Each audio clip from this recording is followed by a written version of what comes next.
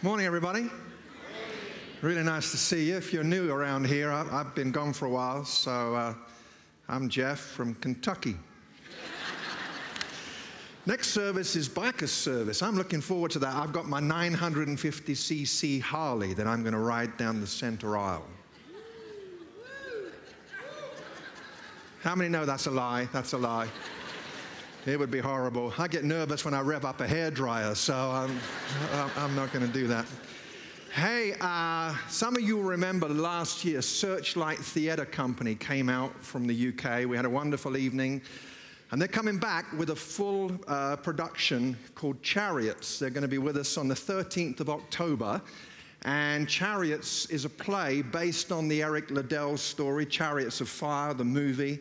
The players and their presentation of it has won awards at the Edinburgh Festival, which is a big theatre festival.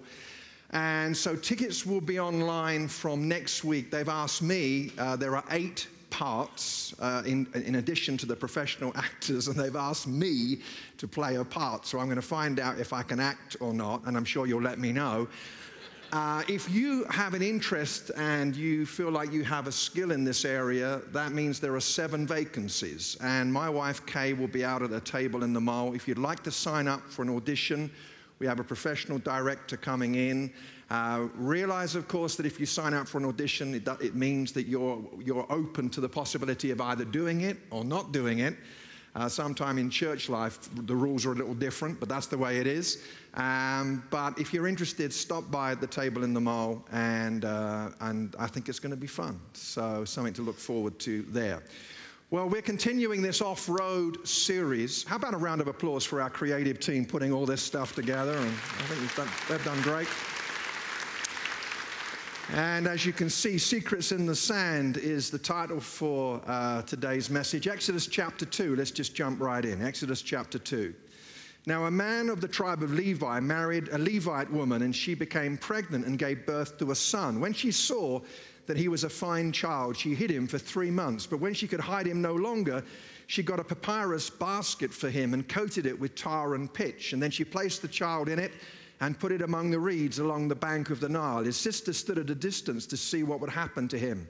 Then Pharaoh's daughter went down to the Nile to bathe, and her attendants were walking along the riverbank. She saw the basket among the reeds and sent her female slave to get it. She opened it and saw the baby. He was crying, and she felt sorry for him. This is one of the Hebrew babies, she said. Then his sister asked Pharaoh's daughter, "Shall I go and get one of the Hebrew women to nurse the baby for you?" "Yes, go," she answered. So the girl went and got the baby's mother. Pharaoh's daughter said to her, "Take this baby and nurse him for me, and I will pay you." So the woman took the baby and nursed him. And when the child grew older, she took him to Pharaoh's daughter, and he became her son. She named him Moses, saying, "I drew him out of the water." One day after Moses had grown up, he went out to where his own people were and watched them at their hard labor. He saw an Egyptian beating a Hebrew, one of his own people. Looking this way and that and seeing no one, he killed the Egyptian and hid him in the sand. The next day he went out and saw 2 Hebrews fighting. He asked the one in the wrong, "Why are you hitting your fellow Hebrew?" And the man said, "Who made you ruler and judge over us? Are you thinking of killing me as you killed the Egyptian?" Then Moses was afraid and thought, "What I did must have become known." When Pharaoh heard of this, he tried to kill Moses, but Moses fled from Pharaoh and went to live in Midian, where he sat down by a well. Now a priest of Midian had 7 daughters, and they came to draw water and fill the troughs to water their father's flock. Some shepherds came along and drove them away, but Moses got up and came to their rescue and watered their flock. Recently I went off-road, but I wasn't planning on doing so, if you get my drift. That snow that came unexpectedly just a few weeks ago, my driveway disappeared, and I decided to navigate it by faith, and it didn't go well. And I came off the driveway, and the car tipped, and I have a carefully planned strategy for moments like this, which kind of works for me. I just move into a time of high-pitched hysterical screaming. I find that a very mature adult response to these moments. But I know that if I ever actually intentionally went off-roading, I would like someone who knew what he or she was doing to guide me into that kind of experience. And that's exactly what God is doing here in Exodus chapter 2 as we hear the story of the birth and the call, not the calling, but the birth and the initial years of Moses. Moses is a fragile hero. He's not Superman without the blue pantyhose. He's a regular guy who messes up all kinds of stuff, but God used him. He's a hero. Peter Kraft said, "Our culture has filled our heads but emptied our hearts, stuffed our wallets but starved our wonder. It has fed our thirst for facts but not for meaning or mystery. It produces nice people but not heroes." Heroism shouldn't be confused with fame. There are quiet heroes everywhere who courageously navigate their way through pain, who sacrificially give of themselves, exhausting themselves in service or trusting in the face of confusion. And the invitation, brothers and sisters, to all of us is to live heroically. And I think Moses' story can help us in that. So let's dive in. If you're following along in the bulletin, follow with me. First of all, let's be aware. Let's be aware as we look at this story, blessing is often experienced in the midst of suffering. Be aware that blessing is often experienced in the midst of suffering. Verse 3, speaking of Moses' mother, it says, "But when she could hide him no longer, she got a papyrus basket for him and coated it with tar and pitch. Then she placed the child in it and put it among the reeds along the bank of the Nile." A couple of years ago, I went to Washington, D.C., and had the privilege of going through the Holocaust Museum there. It's a harrowing experience with photographs and film footage of the terrible Holocaust and the slaughter of 6 million Jews by the Nazi regime. But the most harrowing part of the whole thing for me is the last part, because as you come to the end, you walk through a railroad car that was used to ferry so many women and men and young people to their deaths. But then you go past a trough filled with leather shoes. And as you look at the shoes, you lean over the trough and you smell the leather, and you suddenly realize that this is not just vague history or statistics. You smell the leather and you realize that these were real people who perished, their shoes only surviving them. I think we need to read this story with the smell of leather in our nostrils, because there's a danger that we can file this away as a cute Sunday school story where Moses is in the bulrushes and Pharaoh's daughter comes and finds him. Hallelujah. Isn't that wonderful? But actually, this blessing was experienced in the context of great pain. All of the male Hebrew children were being slaughtered, thrown into the Nile. Moses is 3 months old. He's crying more. His mother is now concerned about the fact that he's going to draw attention to himself. Effectively, what she does is she has to abandon her baby. It's the equivalent of leaving a child on the steps of a hospital or an orphanage. And she has to say goodbye to her son. Imagine the trauma of that. But mingled in with all the pain is God. He's intervening. Right from the start, we read that Moses was from the family of Levites. So immediately we get this hint that this baby is being prepared for leadership in the nation. The Levites were the leaders of Israel. He's rescued from the place of death. The Nile was the place of death. It becomes a place of life for him. He's placed in a basket. The word that's used for basket here in the Hebrew is ark. It's the same word that's used in Genesis 6, 7, and 8 to describe the ark of Noah. Pharaoh's daughter just happens to be there at the time. Ramesses II, the Pharaoh, had 60 daughters. He's there, he's found. Miriam, his sister, who's about 12, just happens to be watching what's going on. Pharaoh's daughter just happens to decide to adopt the baby, and Miriam steps up and says, "You're going to need help with that." And it's incredible, because the lady says, "Sure, I need some help. Go find someone for me." So Miriam goes to find Mum. who's just said goodbye. And now there's this incredible reunion, except that now Pharaoh is paying for it. It's incredible because there is this Holocaust taking place, this pain, and yet God is showing up as well. But let's not forget that many children were being executed. A couple of weeks ago, I was in Spain speaking at a retreat, and I met Peter and Ricky. And Ricky told me, and I have permission to share her story, that her childhood was a catalogue of sexual abuse. She said, that's what I knew all the way through. One day, living in South Africa at the time, Peter felt compelled to pray a prayer of protection for his wife. The next day, after he prayed the prayer, she was home alone, he was at work. And she was due to go out and get the kids to do the school run. And a man broke into the house, armed, threatened her. And I'm going to be careful because of the tenderness of the subject and little ears that are around. But what happened was an attack of horrendous abuse. Peter's at work. As far as he's concerned, his wife is out running around picking up the kids. But he suddenly felt this compulsion to phone home, to call home. And so he rang, and of course the phone's not answered because this terrible attack is taking place. So he rang again, and he rang again, and he rang again. He kept on ringing. Kept on phoning. And finally, the attacker, put off by the distraction of the ringing phone, broke off the assault. And Ricky was spared from worse, possibly murder. That's where the preacher normally stops and says, isn't that great? The phone rang.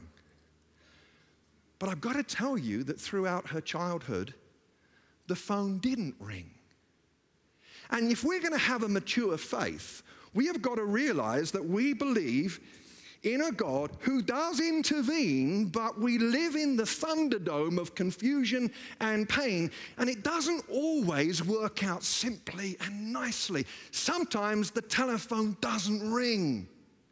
And if we're not careful, we can generate a picture of a faith where God always shows up.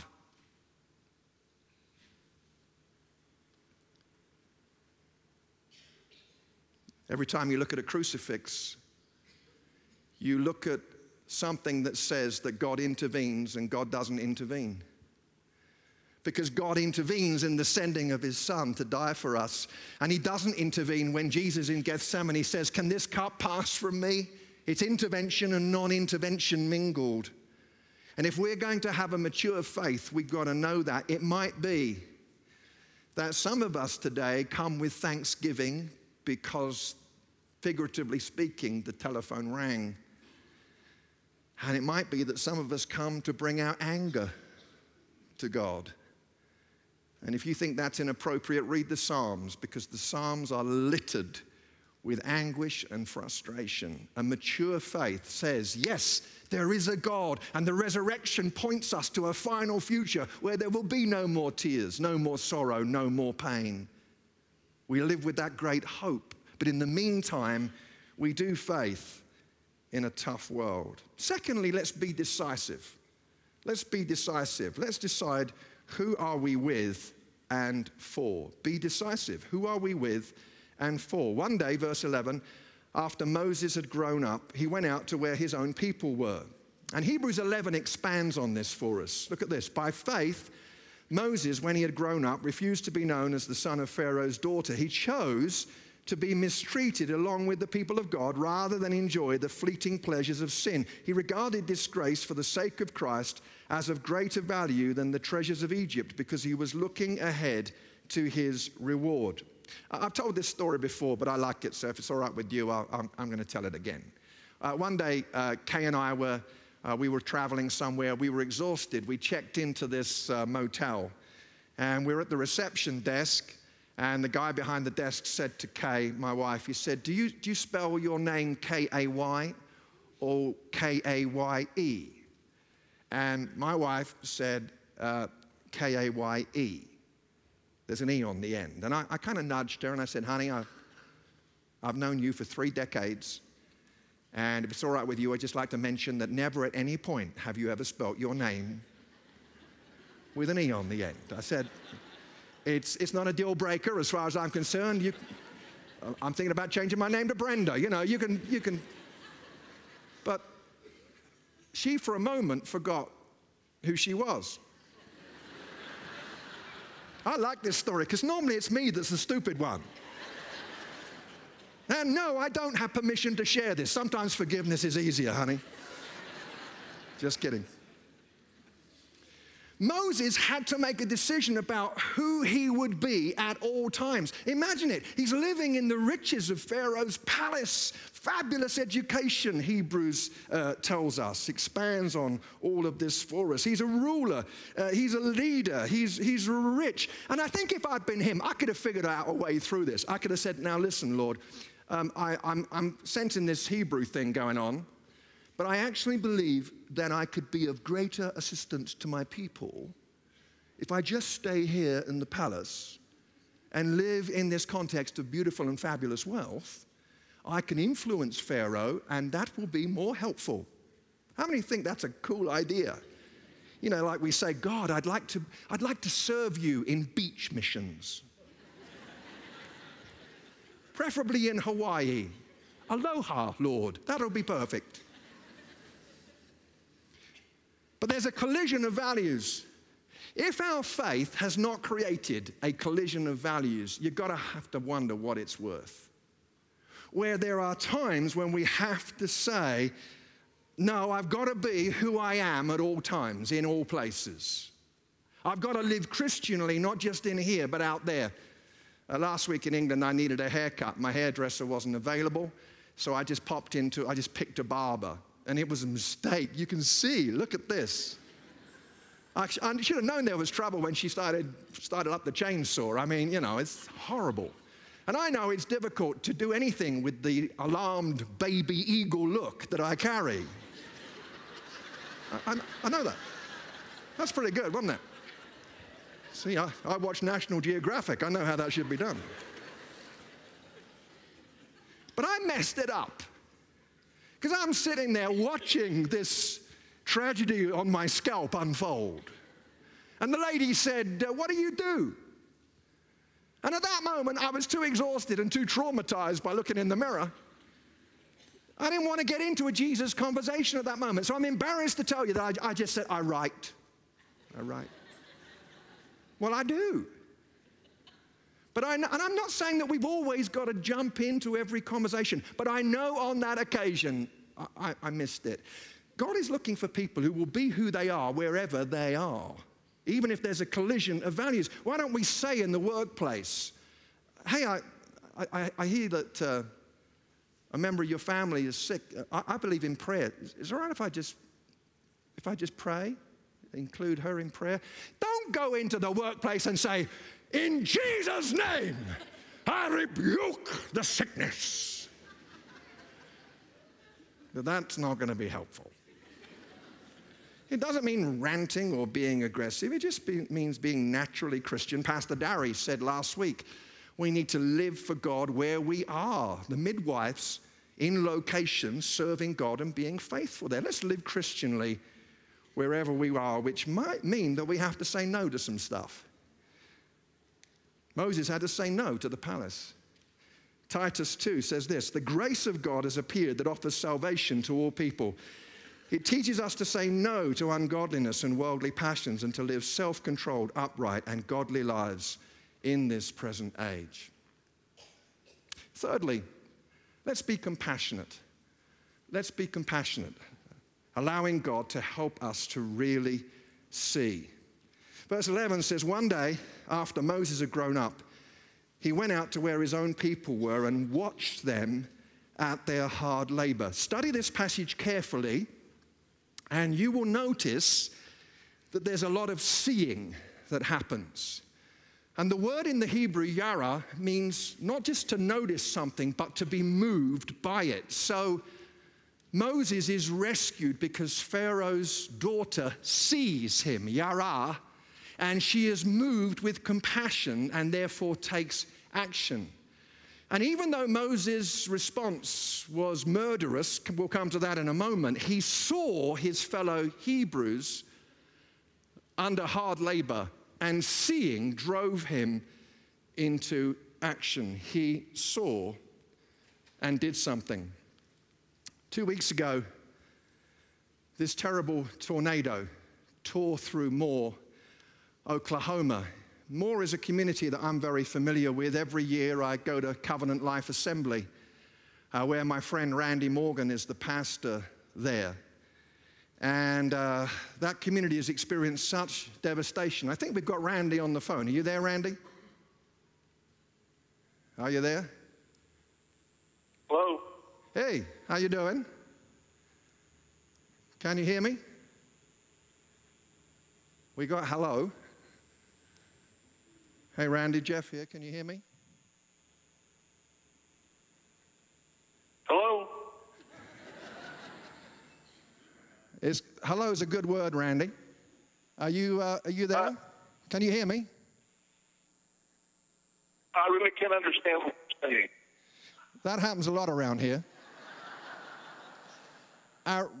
Randy, because it's kind of difficult for you to hear, can you understand me if I just ask you to give us a quick update on how things are? Because we're with you and praying for you today. I'm sorry, I can't understand what you're saying. All right, we're going to have to abandon this, but I tell you what, I hope you'll be able to understand the round of applause that comes to let you know that we're with you and we're for you.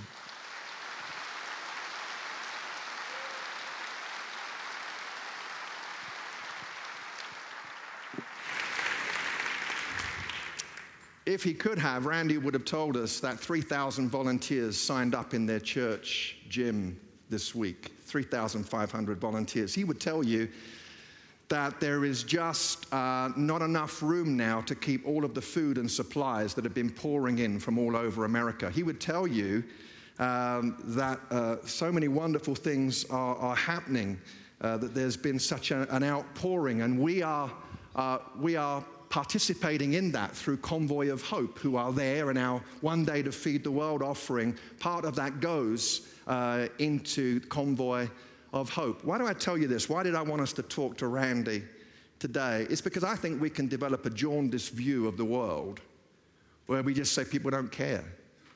And by the way, everybody, this is not just the church. This is America. People seeing and responding. It's wonderful. Let's continue to ask God to help us to see and help us to respond. Fourthly, let's be persistent. Let's be persistent. Don't allow your failures to derail you, but learn from them. Be persistent. Don't allow your failures to derail you, but learn from them. Look at verse 12. Looking this way and that and seeing no one, he killed the Egyptian and hid him in the sand. Now, the commentators can give you all kinds of reasons why this wasn't murder. The Pharaoh and his family, they had absolute right over life and death. Legally, this was not murder. Also, there was the law of retribution. There are 5 or 6 reasons why they would say that it was kind of okay. Well, truth is, he looked this way and that, and he killed a guy. There's a body under the sand. And then Pharaoh tries to kill him. But in his failure, he learns, because look at verse 17. He's now had to run for his life. Some shepherds came along and drove some women away, but Moses got up and came to their rescue and watered their flock. There is another moment of injustice. Moses is being who he is, wherever he is, even in a foreign country now. But he doesn't get violent. He drives these guys away, but there's no killing. He has hopefully learned from his terrible mistake. Brothers and sisters, Jesus doesn't want to just forgive us for our failures and for the skeletons not under the sand, but in our closets. But he wants to redeem those episodes as we learn from them. Do we keep repeating the same mistakes? And when we make mistakes, do we actually learn from them? And by the way, while I've been talking, I've been thinking that's a good idea normally. And we're going to try and get hold of Randy next week because I think it's going to be worth talking to him and sharing prayer with him. So just to let you know that. Number 5, finally, number 5, be realistic, deal with disillusionment with the people of God. Be realistic, deal with disillusionment with the people of God. Look at verse 14. Moses has now come out from the palace. He's paying a price, but look at the response. The man said, "Who made you ruler and judge over us? Are you thinking of killing me as you killed the Egyptian?" Then Moses was afraid and thought, "What I did must have become known." Acts 7:25 sums it up. Moses thought that his own people would realize that God was using him to rescue them, but they did not. We have got to understand, if we're going to have a mature faith, that we're going to let each other down. We're fragile and flawed, and we are not committed to each other as long as we get it exactly right. I often like to say, if you've been part of a church for more than 6 months and nobody in it and nothing about it has irritated or offended you, you are probably clinically dead. You want to get irritated? Join a church. There's plenty of scope. Why? Because we are human. And it's not that we are hypocrites. A hypocrite is someone who says, "I'm perfect," and then acts differently. We never ever said that we're perfect. We're people under construction. That's different. But we need to know that as we are under construction, we are going to disappoint and fail each other, lest we have an immature faith and we only stick together as long as no one irritates us. In a 24-hour period, about 6 months ago, I got 2 emails, one of which thrilled me, the other was devastating. The one that thrilled me was from an atheist. He'd read one of my books. He's still an atheist, but he wrote to me with such warmth and generosity and kindness, really encouraged my heart. The other one was from a minister back in Britain, those British people. And it was vicious. It was acerbic and unkind and personal.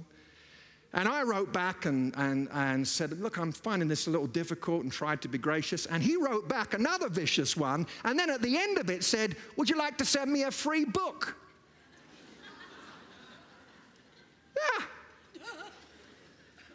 So I sent him a horse's head. I thought that'd be good.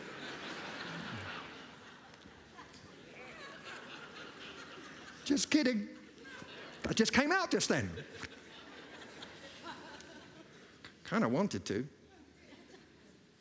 But I was devastated by my own reaction. Because it wasn't just that there was this personal attack. I've been around for a while. I get that. It's all right. There was this sense of, "Dear Jesus, did you know that your people could be like this?" And that's ridiculous, because the gospel doesn't stop being true because we are fragile and inconsistent. And I'm not pointing any fingers at him, because I've had plenty of episodes, I'm sure, in my own life where what I believe and then what I reacted with was 2 different stories. What I'm saying is, if we are going to have a mature faith, let's push through the disappointment zone, the disillusionment zone, and let's be committed together. Let's pray.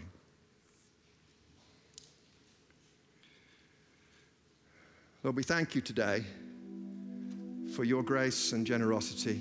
We thank you that you called this man, this fragile hero, this man who tried to take things into his own hands, and disaster happened, and yet you caused him to live heroically. Lord, as we walk gently and sensitively through this today, aware as we've talked about blessing and suffering, the telephone ringing and not ringing, we pray, Lord, for those who find themselves in a place of bruising and wounding, and who perhaps have been angry and disappointed. I want every head to be bowed, please, and every eye to be closed. And it's an unusual request. And in asking of this, I'm not in any way suggesting that a quick prayer solves everything. It might well be that for some of us, there is a deep wounding that needs ministry and counsel and professional help. I say that not because I don't believe in prayer, I do, but I would hate to ever minimalize pain as something that can just be fixed in a moment, when some of us carry scars from a lifetime. But as our heads are bowed and as our eyes are closed, if you find yourself in that place where you come to God today with an offering of anger and frustration, disappointment, I'm going to ask you to just quietly lift your hand for a moment, please. Would you do that now? And around this place, people are doing that. Thank you for being courageous. You can lower your hands, and as you do so, know that I really am convinced that God commends your honesty and does not condemn it. We pray for our friends, Lord, that in their bruising, that you will draw close to them and that you will take them or continue them on a journey of healing. Thank you for their willingness to trust you and worship you in the midst of painful circumstances and wounds. There's a second question I want to just ask, and that is of those of us who know that we've kind of been Christian but undercover with it. And the challenge for us today, as we've seen Moses abandon the palace, is to simply be known as a Christian wherever we are. That doesn't mean that we have to badger people and foolishly manipulate every conversation. It just means that we need to be willing to be known as citizens of the kingdom of God, followers and friends, apprentices of Jesus, even if that creates a hostile reaction or even derision. And we know, some of us, that we've been kind of undercover and it's time for that to change. If that's true for you, I'd love to include you in prayer. Would you just slip up your hand for a moment, please? Thank you so much for doing that. You can lower your hands. Strengthen us, Lord. It's relatively easy in this place for us to determine to make a stand for you. It's kind of easy. But out there, wherever we are, we want to be who we are and live Christianly for you. Teach us how to do that. Show us grace for Mondays as well as Sundays. We ask it in Jesus' name. Everyone said, amen. In just a moment, I'd like us, as we've made this affirmation that He is Lord, in a moment, I'd like us to express that in a moment of applause to God. It's a way for us as a community to express our faith and trust in Him. But before we do that, I'd like it to be a thoughtful action. So I'm going to ask you just to close your eyes for a moment.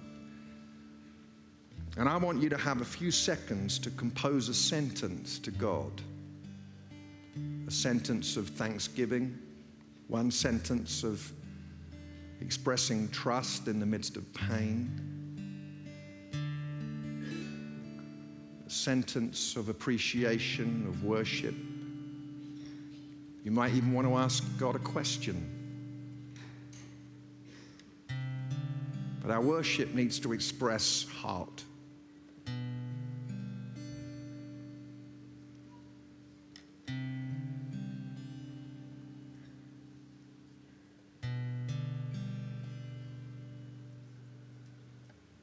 So, Lord, all over this auditorium, you've heard the whispers of our hearts, which we present to you. And now, Lord, in the context in which we find ourselves,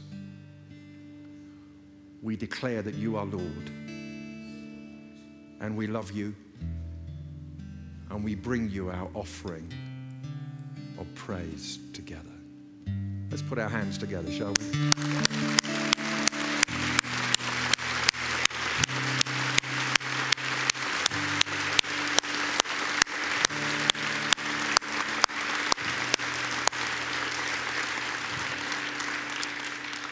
We often say it that the service is just beginning. Don't forget to respond in terms of volunteers that we need at Serving Central there out in the mall. The Searchlight auditions, other tables out in the mall. Have a beautiful weekend. The sun is shining. We're in Colorado. Hooray! God bless you. Have a great weekend.